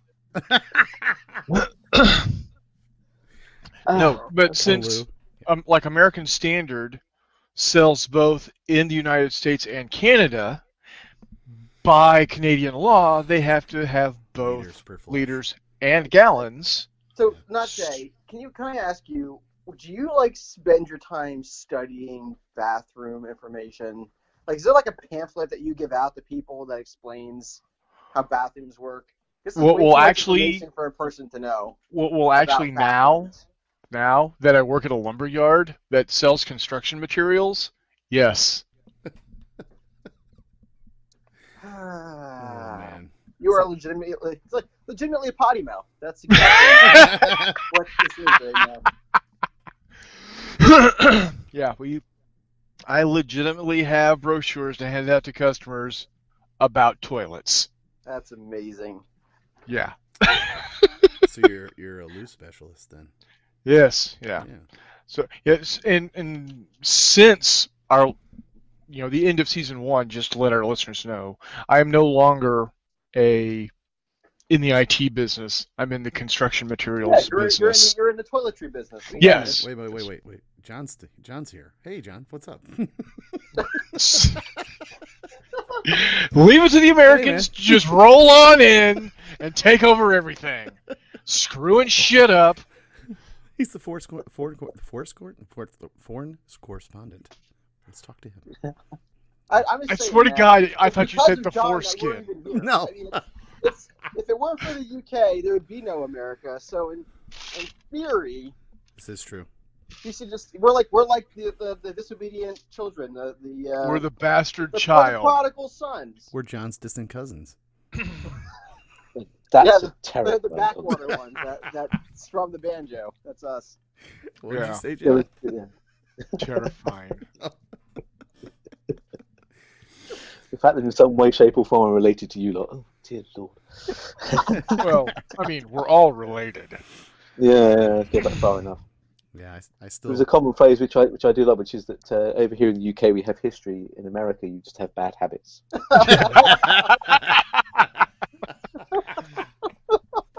Notwithstanding any First Nation people, of course, who've been around for somewhat longer. Yeah. They'll be the first to. Probably be the first to disavow any thought of being called Americans.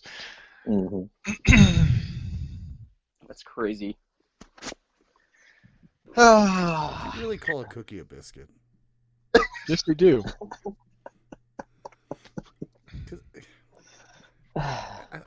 And they also have digestives. What? Yeah. It's a type of biscuit.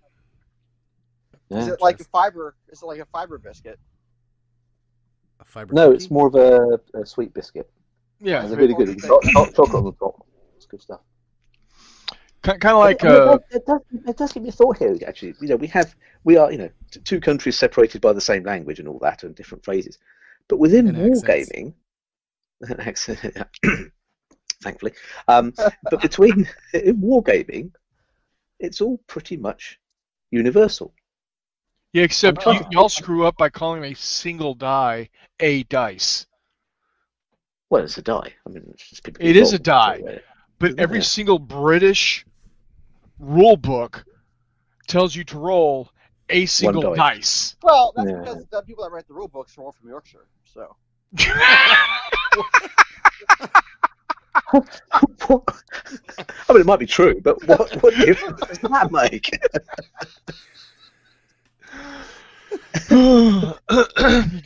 You can't trust anybody from the north. Just ask somebody from Georgia.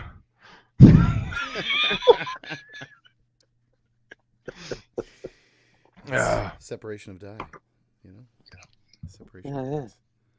Yeah, but okay, so those things are. But Jim, with everything else, it's all. I mean, I guess it's because you want to sell it to a worldwide market. But there's not a lot of colours of paints, types of paints. They're all actually the language is the same. Except they spell color wrong. Yeah, what's up with those rogue U's? Test of honor is HONOR. All I'm saying is, I'm not. It's not lost on me that rogue has a U in it. I'm very curious though. What's up with the spelling of things with U's in it? Yeah, like honor, color. No, I know what he meant. I just off the top of my head, I don't have the etymology of those words to hand. So etymology means where the word comes from. Just Thank you for explaining it us dumb Americans. I hate it when people confuse etymology and entomology. It just bugs me in words that cannot be stated. I have no idea what either one of those are, so I'm good. One is the study of the birth of words, the other is the study of insects. And I knew he would explain it. So. Well, for our dear listeners. Yeah. Well, that too. No, for Matt, who's going to mispronounce both of those words in about 5 minutes. I don't even know what you said. Entomology and etymology? Etymology. Etymology? Yeah. Okay. Just done. How are you now? To be fair. Okay. So how is the state of wargaming in the UK? How is it? It's booming at the moment. I mean, if you bring in so board games in general as well as wargaming, it's really big in the UK. It's just everywhere you go. I went to the UK Games Expo earlier this year, and it is packed with dozens upon dozens of people. With new board games, with new war games, with new things coming out. There's almost, I I think something like Kickstarter may have all helped out with this, because people who previously couldn't have started a game have now got a route to potentially market it. I think the problem is now you'd almost say there's too much good stuff out there, and you just can't see it. Yeah. And I don't know. Maybe there's market. Maybe there's more people starting to play than there used to be. But it is certainly very big out here. There's a lot more who play, a lot more stuff out there. Just look at the number of games. So it's only wargaming, particularly the number of games companies out there, all producing new games. I mean, I can think of probably a couple of dozen that have been produced this past year alone.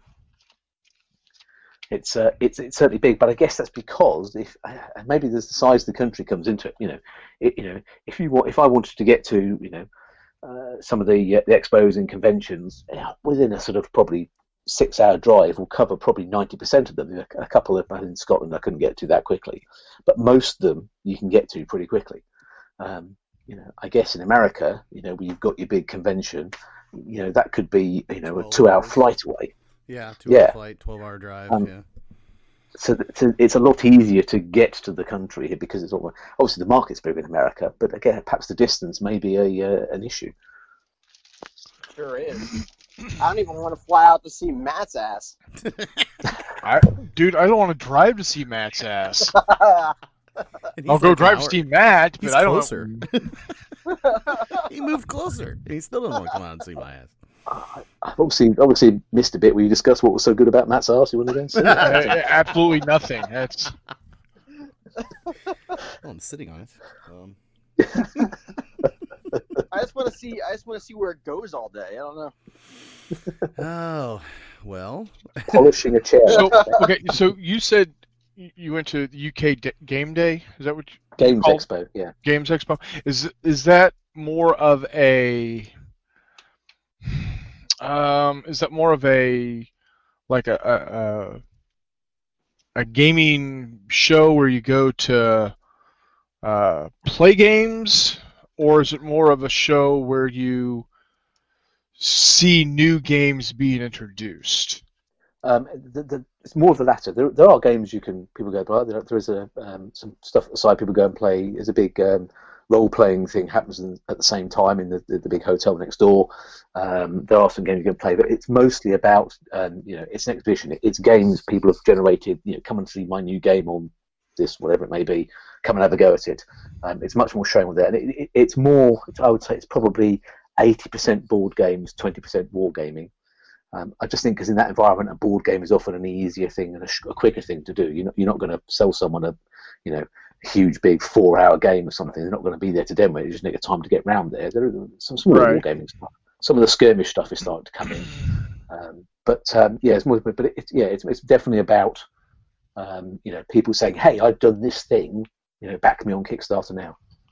And so for us in the United States, it's more like Origins than it is Gen Con, where it's companies showing off the new stuff, which is also done at Gen Con, but Gen Con started off as a kind of like Salute.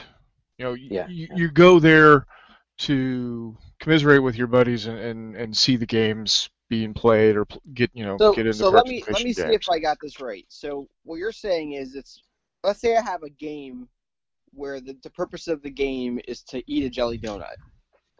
Yeah. So if I had this game and I wanted to show it off, I would go to this expo. If I had this game and I wanted to run play demos, it'd be something else. No, you could do demos there, but you wouldn't have, let's say, all the UK donut eating gamers to come in would all pile into UK Games Expo to play, having the national tournament or whatever. It's not that sort of level of gaming. Most other smaller most other sort of conventions tend to be kind of mix of both. So we'll have a sales area, a demo area, and a gaming area where there are various tournaments going on.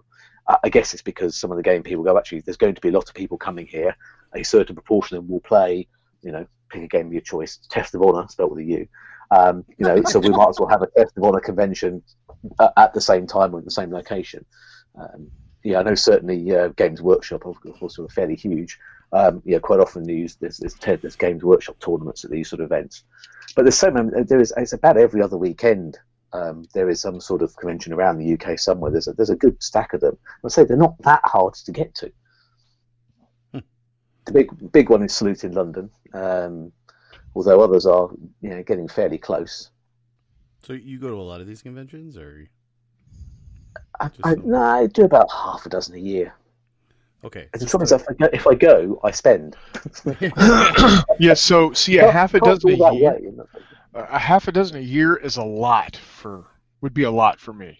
I barely do one. I mean, that would be a lot for me. I get. Go ahead. I get to do I get to do recruits. Yep. And maybe one other a year, and then of course our private game days that my brother and I put on each year. Mm-hmm. So how far away is recruit for you, Andrew? What's that? How far away? How long does it take to get to recruit for you? Recruits is going to be a 4-hour drive. Yeah. And then if I wanted to, and God help me if I ever say I want to do this, but if I wanted to go to Gen Con, which is in Indianapolis, Indiana now, that's about a 5-hour drive. But I don't want to spend gobs of money because A, it's expensive to get into, B, it's expensive to stay there. Oh yeah, they jack up the price.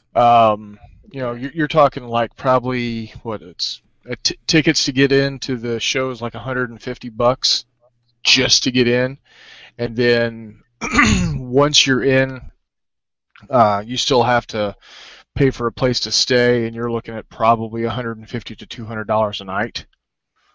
And that's easily becomes $1,000 weekend. Yeah.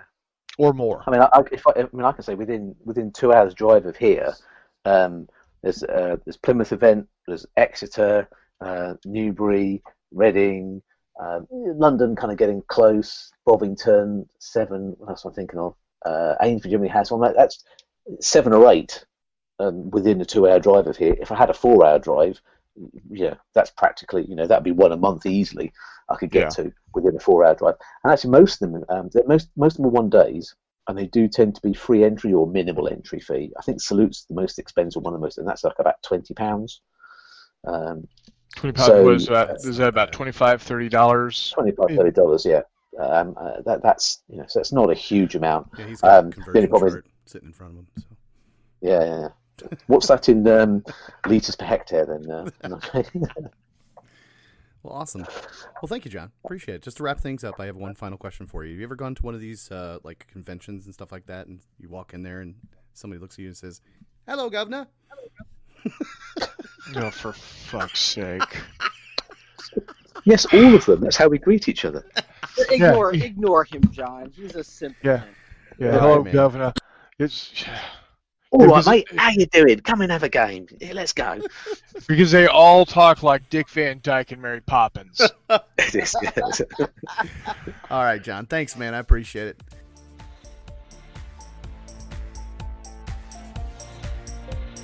All right, that was our show. I really hope you enjoyed it. Please leave us comments and tell us how we did. And last but not least, from me to you, ta-ta, and I will catch you in the next War Room Ramble.